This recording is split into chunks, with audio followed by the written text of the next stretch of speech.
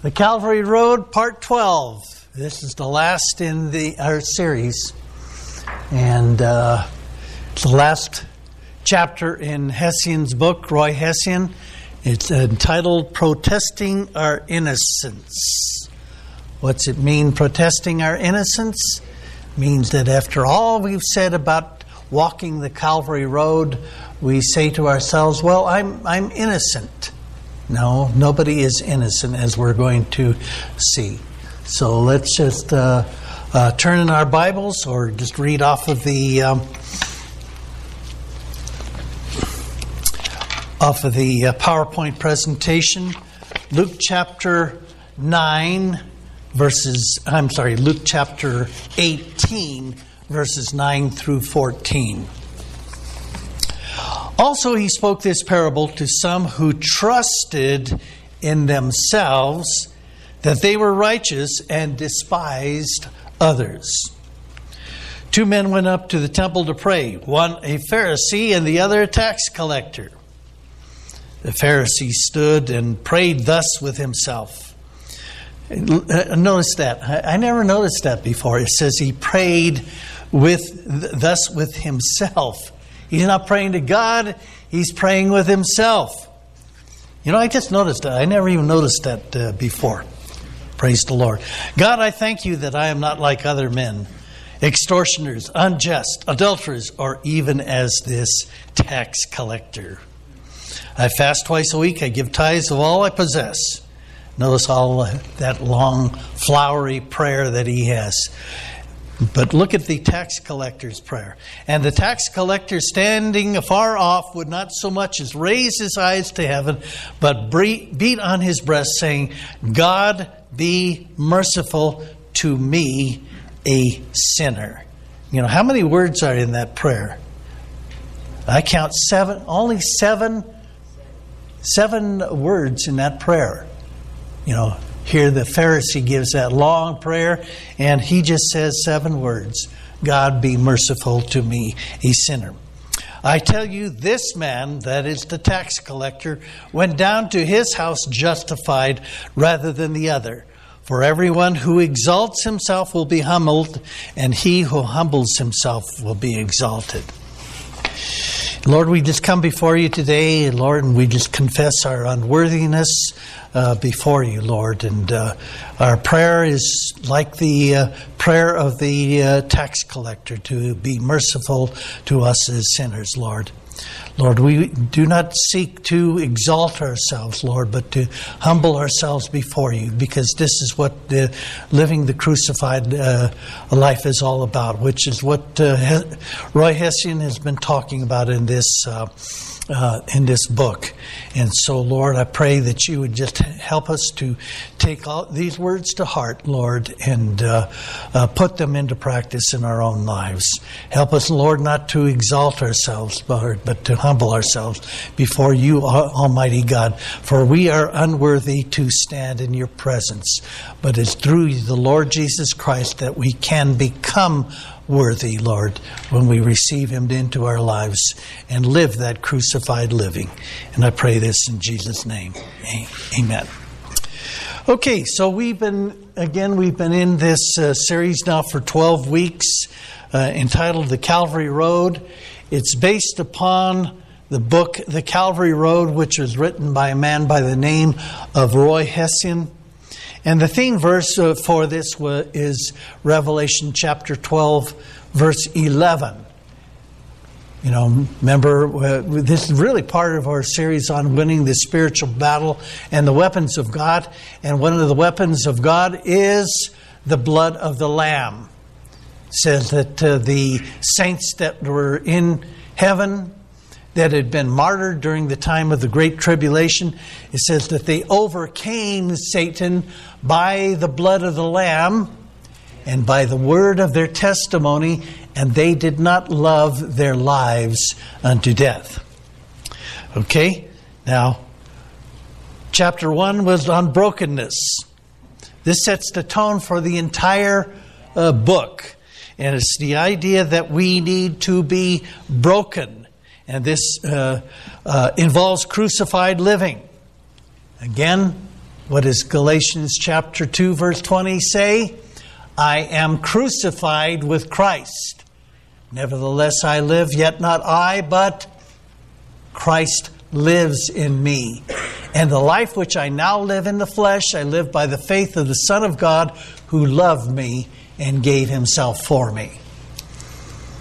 Also Luke chapter 9 verse 23. If any man will come after me, let him deny himself, pick up his cross. How often?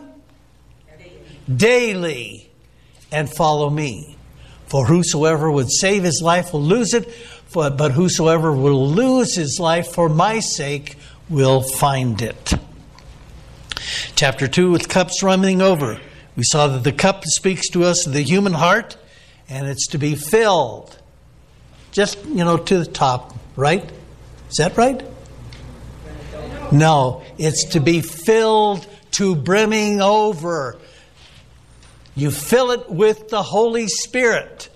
And the cup of your heart is to be filled to brimming over with the Holy Spirit, so He can go out, spill out, and touch other people around you. Chapter 3 was the way of fellowship. We saw at the fall of man, fellowship, that is communion, was broken not only with God, but also with fellow man. That's a big reason why we have the pot bless. Not just to feed our faces, but also to fellowship, to get to know each other. I try to sit with the Native Americans, when we have the pot bless, so I can talk to you. I can get to know you better. Okay? So, God's cure for the fellowship being broken is to walk in the light. John wrote in 1 John 1:7, if we walk in the light as He is in the light, we have fellowship one with another, and the blood of Jesus Christ, His Son, keeps on cleansing us from every sin. Chapter 4 was the highway of holiness.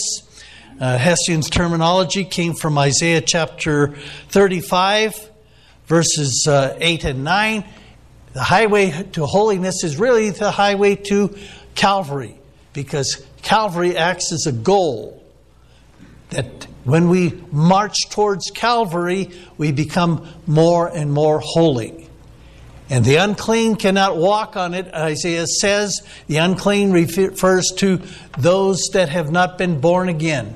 And it says also that there no lion or ravenous beast may be on there. The lion refers to the devil and his demonic hordes. We don't have to fear the devil when we're on the highway to holiness. Ravenous beast speaks of the people that teach falsely. Jesus said, beware of false prophets who come to you as sheep in wolves' clothing, the ravenous beast. They're out to devour you because they want you to be drawn to them and be a disciple of them. But if you're walking the path of holiness, you don't need to worry about them deceiving you. Okay? So hopefully all of us that are born again are walking that highway to holiness. Chapter 5 was the dove and the lamb. The dove speaks of the Holy Spirit, and the Holy Spirit is sensitive to disharmony. And so a lot of churches suffer from this. They have disharmony. And you know what happens when they have disharmony? The Holy Spirit leaves. Because the Holy Spirit is sensitive to that. Just as, doves as a bird, they're very sensitive to loud noises. I told you the story about the missionary couple that went to Israel. And as soon as they moved into their apartment, there was a pair of doves that built their nest right outside there. And they learned that if they raised their voices to each other, maybe got into a disagreement, what happened? The doves flew away. And they always thought that those doves were a sign of God's blessing upon their ministry there. So they learned to tone their voices down. lest they startle the doves, and that symbol of God's blessing upon their ministry would be gone. And of course, the Lamb refers to the Lamb of God. The Lamb of God who takes away the sin of the world. And the Lamb of God was submissive. The Garden of Gethsemane, he said to his Father, he didn't, his flesh, his human side shrank back from it. But he said, Father, not my will, but yours be done. Okay, so the Lamb of God symbols the kind of life we're to live, a life of submissive to the Father, to God. Chapter 6 was revival in the home. We saw that in order to have a harmonious home life, we need to be open with those in our household and not hide what we really are. And we also need to display agape love. Unconditional love. Chapter 7, the mote and the beam. That terminology comes from Matthew chapter 7, verse 3. Talks about, we see the speck, the mote, the tiny speck that's in our brother's eye. That is some kind of tiny fault that he or she has, and we miss the beam, the thing that's blinding us to our own shortcomings. So he said, first take out the beam from your own eye, and then you'll be able to see clearly to take the speck out of your brother's eye. So we're not to be judges. Jesus said, judge not that ye be not judged. But we are to be fruit inspectors. Somebody claims to be a Christian. Do they have the fruit to prove that they are? And we need to inspect the fruit of our own lives too. Amen? Okay. Chapter 8, are you willing to be a servant? Just like Jesus, we should be willing to be servants. That is doulos. Doulos is a servant by choice. We don't serve God because we have to. We serve God because we want to, because we love Him. And we're not only to serve God, but we are to serve our fellow man as well. Chapter 9, the power of the blood and the Lamb. I spent a couple of weeks on this, and we saw how the blood of the Lamb won our redemption at the cross, and it also has the power to bring about revival in our own personal lives and in our nation. So we need to plead the blood of the Lamb upon our nation right now because it desperately needs it. We need a revival. Amen? Hallelujah. Okay, today I'm going to complete the series. I'm going to cover the final chapter in Hession's book, and he titles it, Protesting Our Innocence. This is what the Pharisee did. He protested his innocence before Almighty God.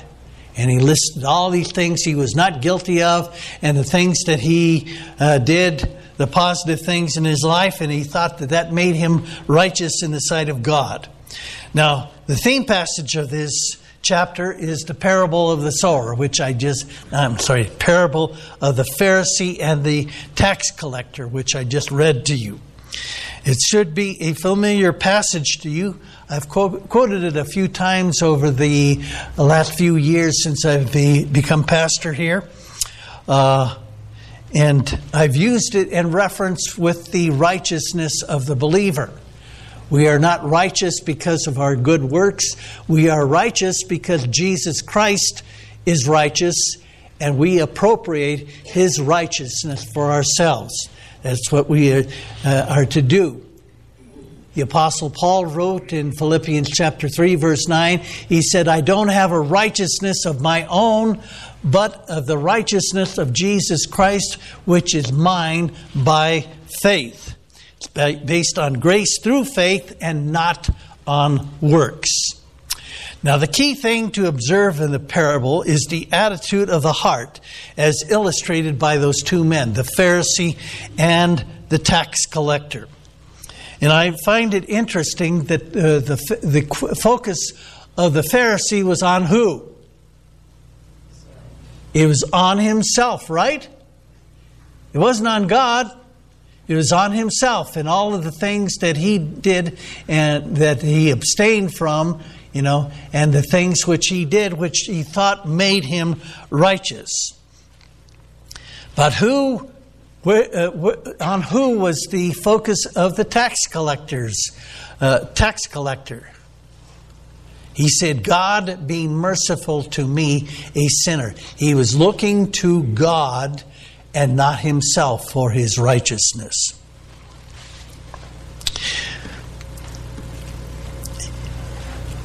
And Jesus observed that. It says it even to the preface of the parable.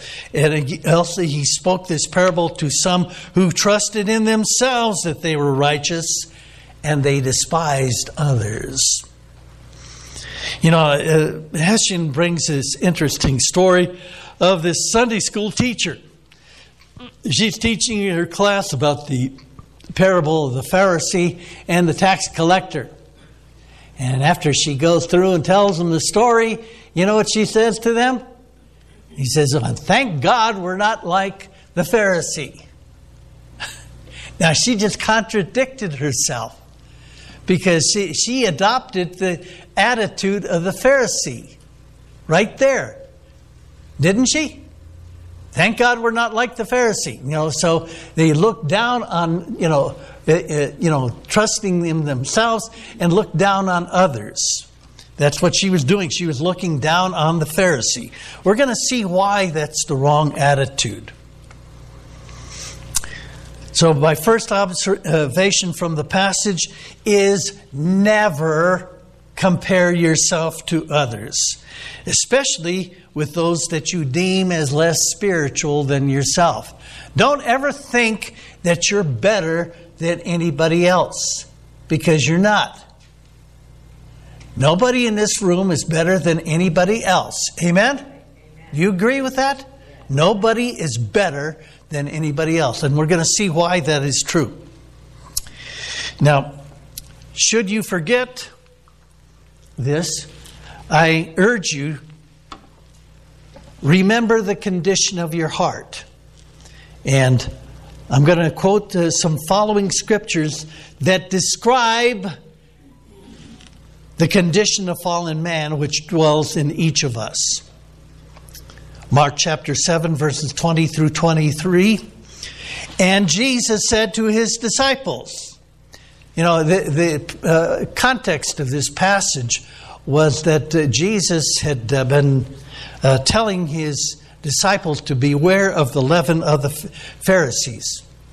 The Pharisees had this rule that you had to go through all this ritual washing of your hands before you ate any food. And Jesus said this is a nonsense. He says it's not the things that go into a man through his food that defile him. It's what comes out of him. And that's what he says right here. What comes out of man, that a man that defiles him, for from within, what comes out of the man and what defiles him. From within, out of the heart, proceed evil thoughts. Now, I've underlined that up on the screen over there. Evil thoughts, because all of the rest of these things which we would call the works of the flesh. There's several works of the flesh that are noted throughout the New Testament. One of the more noted one is in Galatians chapter 5, verses 19 through 21. But this is another list here. And it starts out with what? It starts out with those evil thoughts. All the rest of these manifestations of the flesh, the outward signs, come from within, from the evil thoughts of the heart. And then he lists them: adulteries, fornications, murders, theft, covetousness, wickedness, deceit, lewdness, an evil eye, blasphemy, pride, foolishness. All these evil things come from within and defile a man. Jeremiah puts it this way: the heart is deceitful above all things and desperately wicked. The Hebrew there reads incurably sick. Who can know it, or who can understand it? So even though we are redeemed with the blood of Jesus Christ, who's redeemed by the blood of Jesus Christ out there? Hold your hands up high if you're redeemed. Everybody should be holding up your hands. If not, I'll be seeing you at the altar call. Amen? Hallelujah. Okay, we're redeemed by the blood of Jesus Christ, but we still have that fallen nature within us. So I want to briefly take a close look at Jeremiah 17, verse 9. Jeremiah first writes, the first part of that verse, the heart is deceitful above all else. You recall what the writer of Hebrews wrote. In fact, I shared with you this last week when I was talking about the parable of the sower and the seed that falls on the wayside, the path. The soil's been all packed down. I said that represents the human heart that's been hardened. And the seed of the word cannot generate in it. And I quoted for you Hebrews chapter 3, verses 12 and 13. The writer of Hebrews writes, "Beware, brethren, lest there be in any of you an evil heart of unbelief in departing from the living God. But exhort," or encourage, "one another daily while it is called today, lest any of you be hardened through the deceitfulness of sin." Sin by its very nature will deceive you and blind you. And you won't be able to see this. Also, 1 John chapter 1, verse 10. John writes, "If we say we have no sin, we deceive ourselves, and his truth is not in us." You know the problem with that Pharisee? Did he confess any sins? He deceived himself. He thought he had no sin. Be very careful, because all of us have that sin nature, and we're going to stumble and fall at times. Amen? Jeremiah also says, and desperately wicked, as I mentioned, the Hebrew there reads incurably sick. The sin nature within us is that way. It's incurably sick. We were born that way. And everybody that's got kids knows that. Doesn't take long for that sinful nature, that Adamic nature, that wanting to have its own way to manifest itself. We were born with it and we will die with it. Nobody will ever be cured of that sin nature, not in this life. So we can't cure that old self, but you know what? We can bring it under control. Jeremiah concludes with this phrase, "Who can know it, or who can understand it?" You know, even the Apostle Paul struggled with his sin nature. You read about that in the second half of Romans chapter 7. And if you read that passage, those 13 verses there, verse 13 through 25, you'll see yourself in there. And you scratch your head and you thought, well, I had thought that the Apostle Paul had it all together.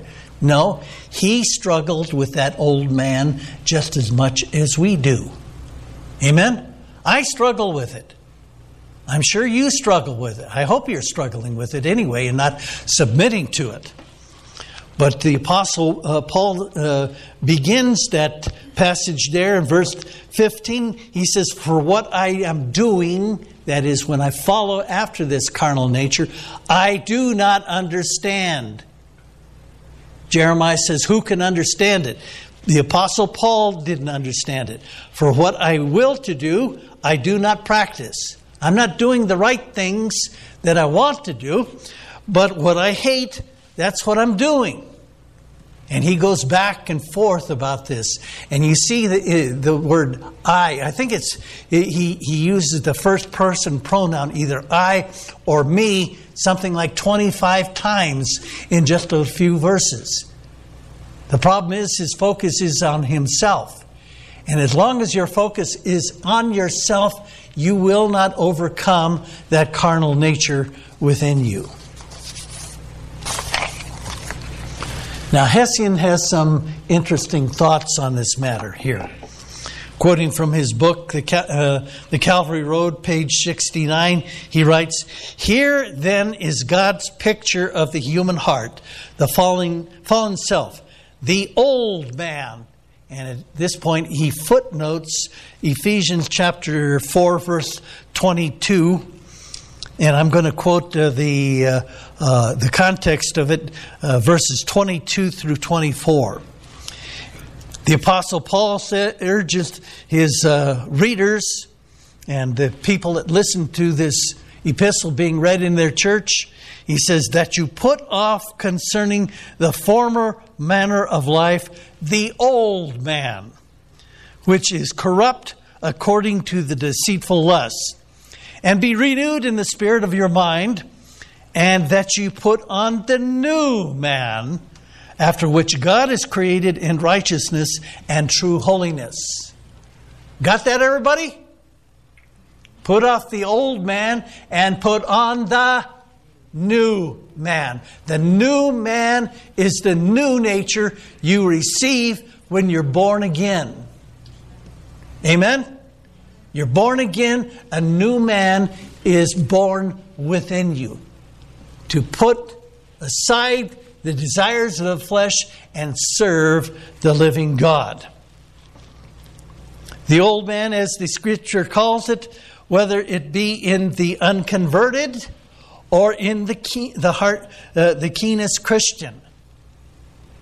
You see somebody that doesn't know the Lord, he's got the old nature, right? He's got the old man. But even in the keenest Christian, that old man is still there. Again, we're incurably sick. We can't get rid of that old man. We can only bring him under control.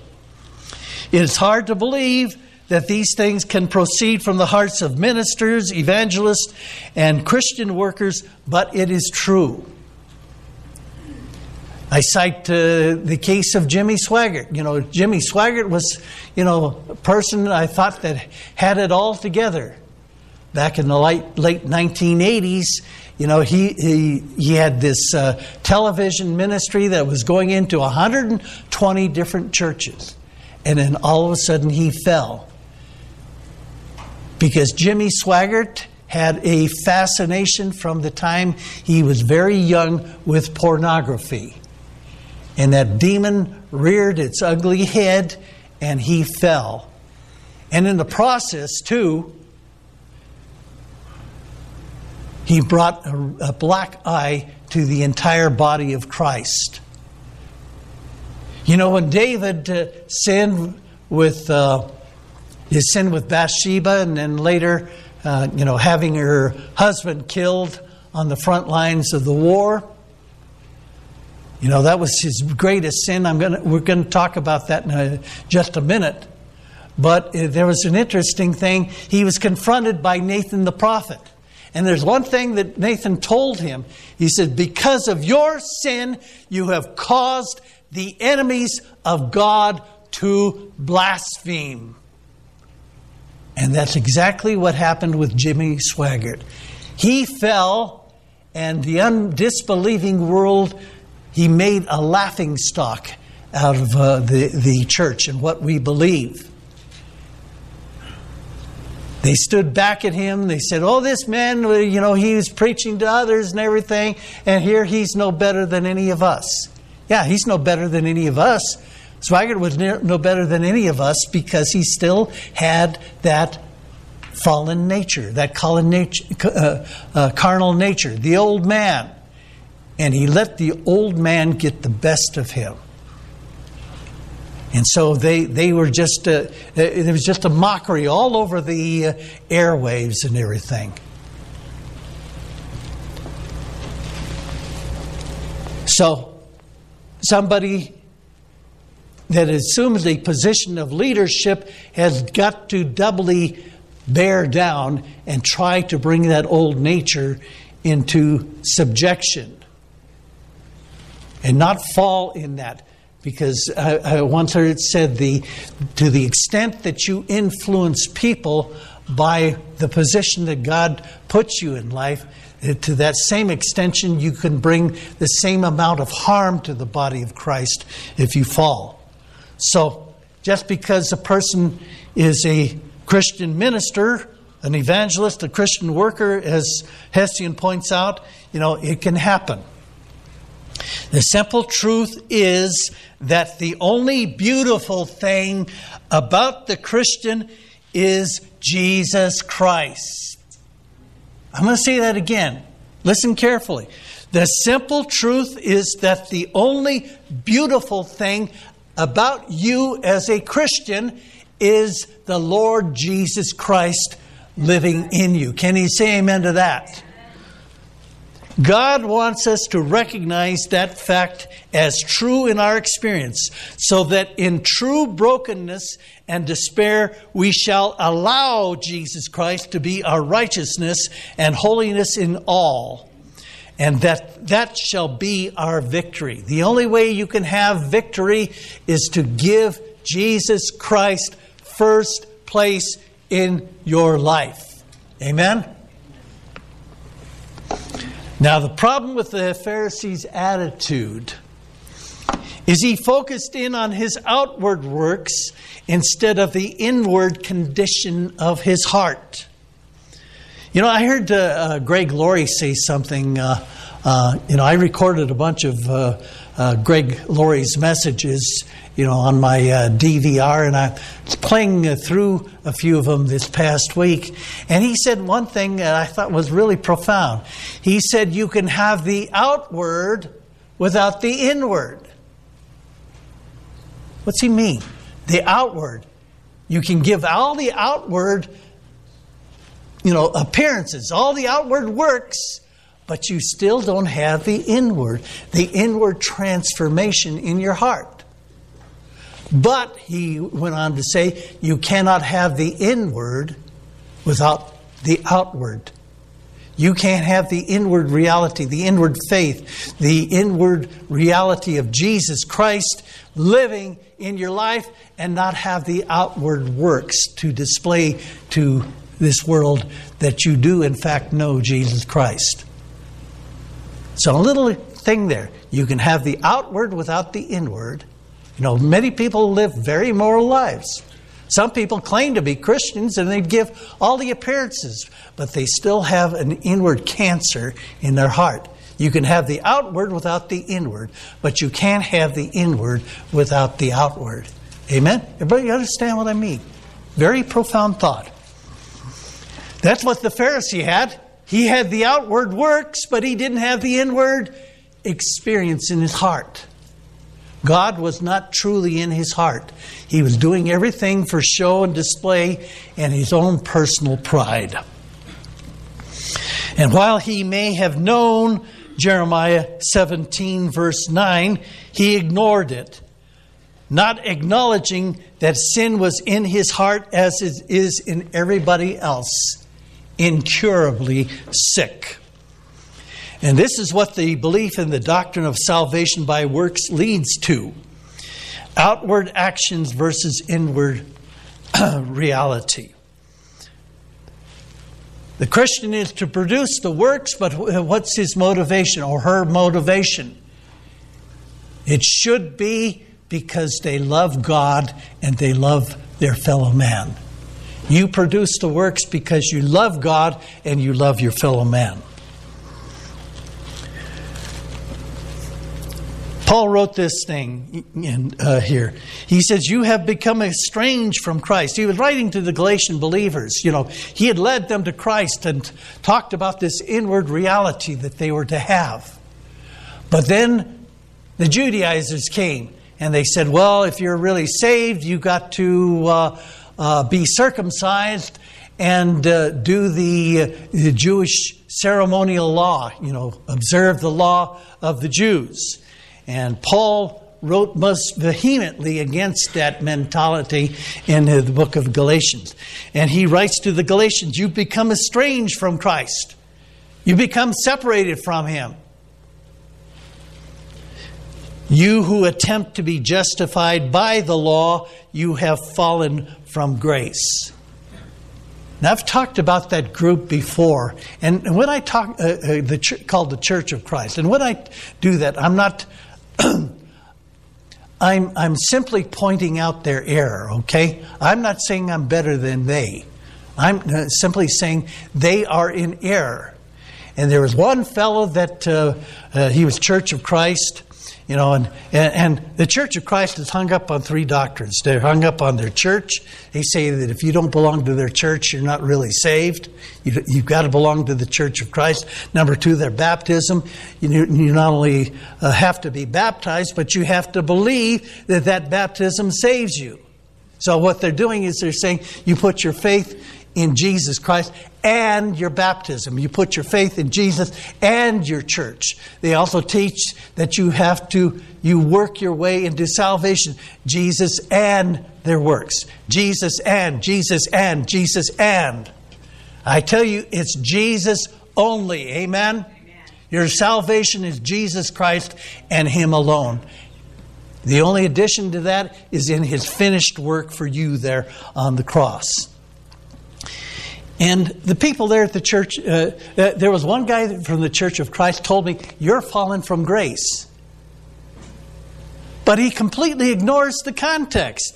He says, you have become estranged from Christ, you who attempt to be justified by the law, you have fallen from grace. He's saying, Cliff, you've fallen from grace because you don't believe in the church and you don't believe in baptism and you don't believe in your works.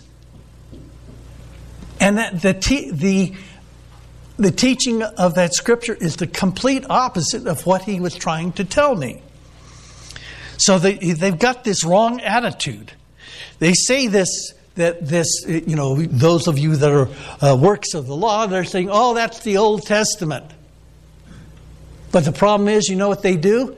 Is they substitute New Testament law for Old Testament law. What is harder to keep? New Testament law or Old Testament law? New Testament law is 1,000 times harder to keep than Old Testament law. Because Old Testament law dealt with the outward actions. New Testament law is dealing with what? The inward thoughts and motivations of the heart.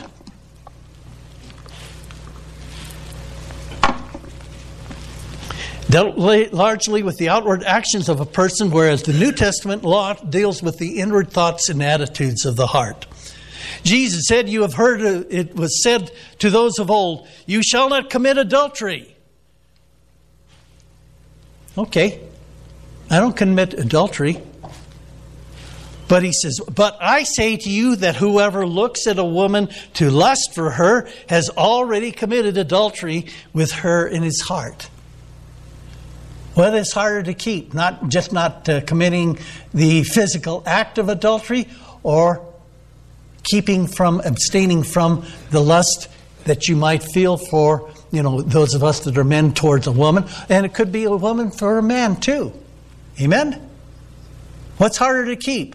It's harder to keep what Jesus just told us right there, isn't it?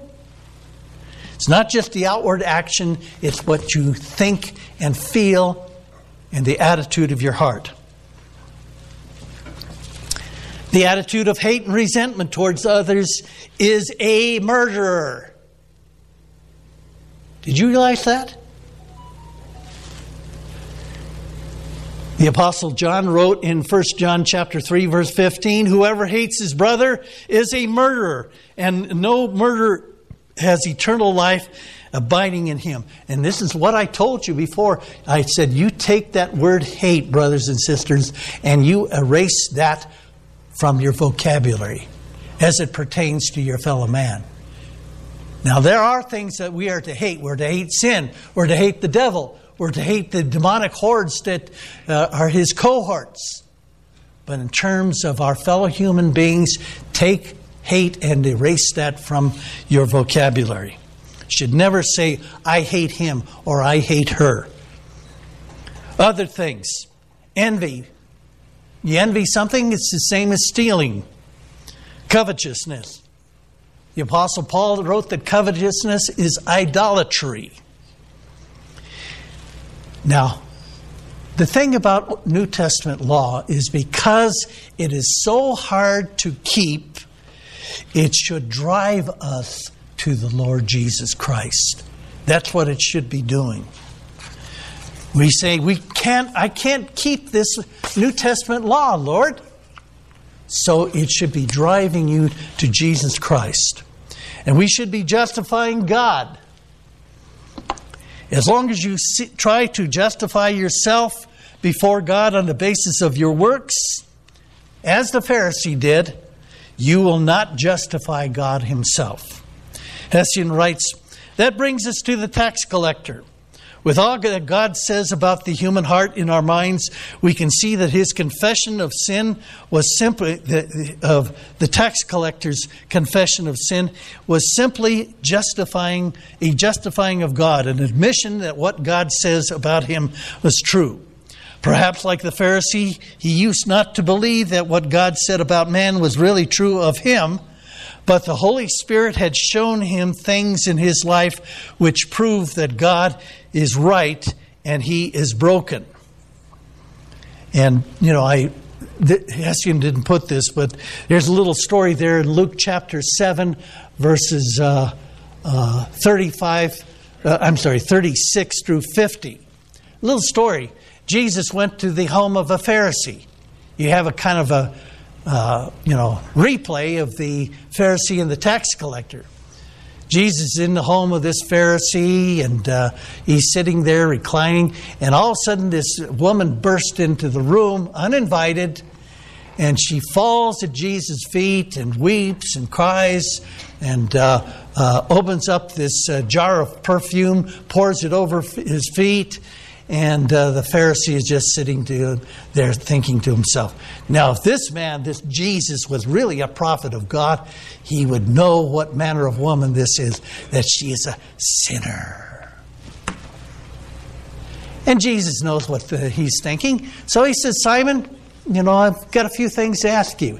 And then he tells the story of this two men that owed another man, money. He said one of them owed 500 denarii, the other 50. And because neither of them had the money to pay him, the creditor simply forgave both of them. He says, now which one will love the creditor more? And the Pharisee says, scratches his head. I suppose maybe the one who owed him the 500 denarii, the stiffer amount, the greater amount. And Jesus said, you've judged correctly. And the indication was that this woman had many, many sins, many more sins than the Pharisee had. And that's why she loved Jesus more, because she was forgiven by him. And she said, go in peace, your faith has saved you, your sins are forgiven. Okay? So this is the thing that maybe the tax collector, and believe me, tax collectors in those days, do you know what they would do?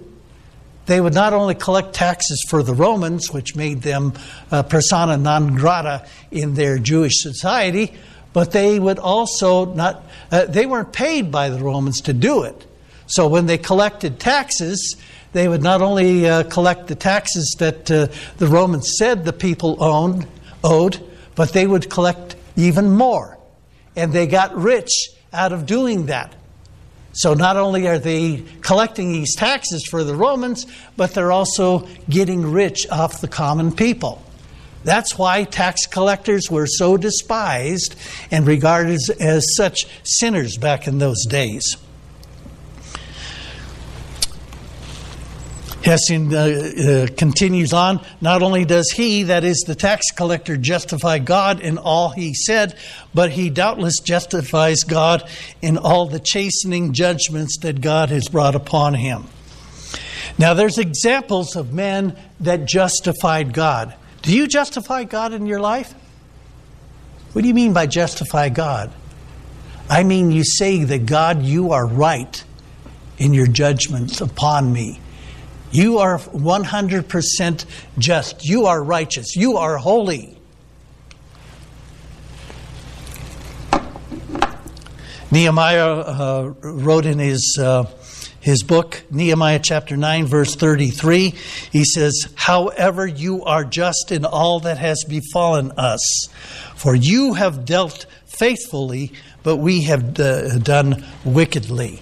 This was the nation of Israel looking back to the judgment that befell them when the Babylonians invaded their land and carried them off and burned their temple and destroyed their nation.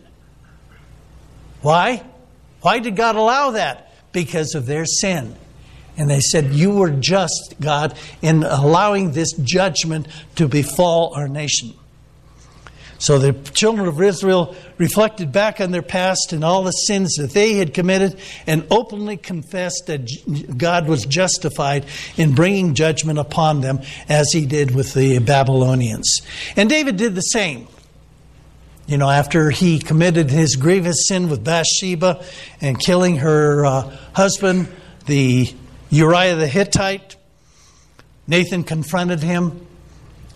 He confessed his sin, he repented of it, and he wrote down in the 51st Psalm, you should be familiar with it if you've never read it, the 51st Psalm, David's prayer of repentance. And he wrote there in verse 4, he says, against you and you only have I sinned and done this evil in your sight, that you may be found just when you speak and blameless when you judge. Okay? So David recognized his sin. He was responsible for it. And he said, God, you are just in bringing upon me your judgment. So the tax collector, perhaps because of recognizing his sin,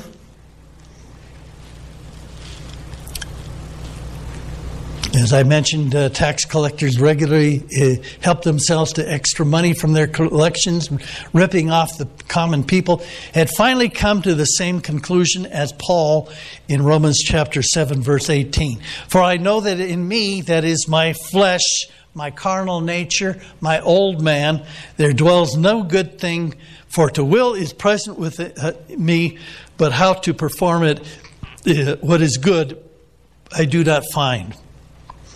Hessian goes on ahead and says, let us therefore then not fear to make such a confession before God, after God convicts us, as we think that if we confess our sin, that we're going to feel guilty because we let Jesus down. Rather, the reverse is true, for out of it God gets the glory, for we declare him that he is righteous. And this brings us to a new experience in Christ, for it brings us to the place where we give up trying to make our incorrigible self, that's the same thing as the old man, the sin nature, incorrigible selves holy, whereas we take Jesus to be our holiness and his life to be our life. Jesus is our holiness, amen? Jesus is our righteousness, amen? Okay. We can't make the old man holy. Only Jesus can do that. Okay, I'm going to wrap up here. Finally, The tax collector simply says, "Be merciful to me."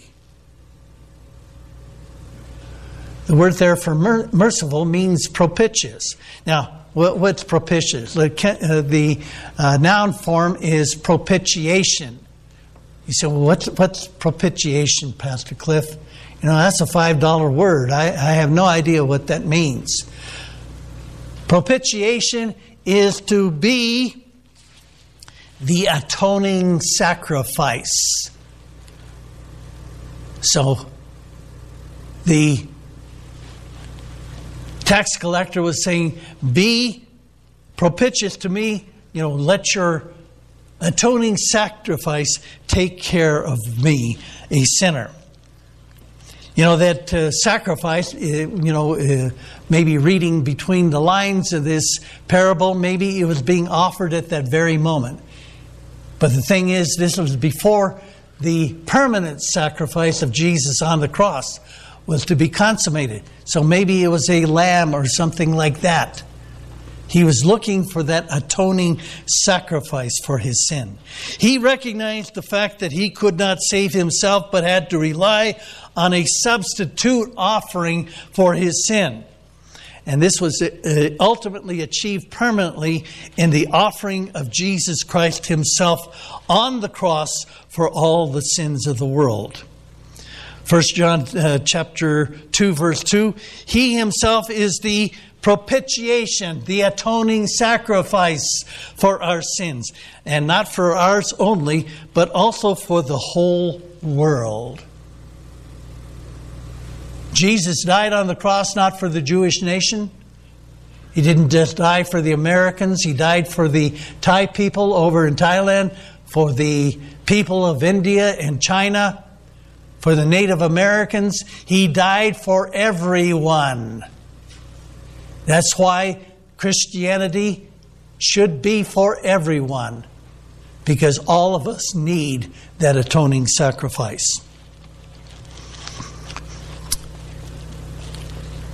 Hessian closes out, as I in true brokenness confess my sin and put my faith in his blood, they are cleansed and gone. My sin is cleansed and gone. Peace with God then comes into my heart. Fellowship with God is restored, and I walk with him in white. Okay, just quickly. Final thoughts.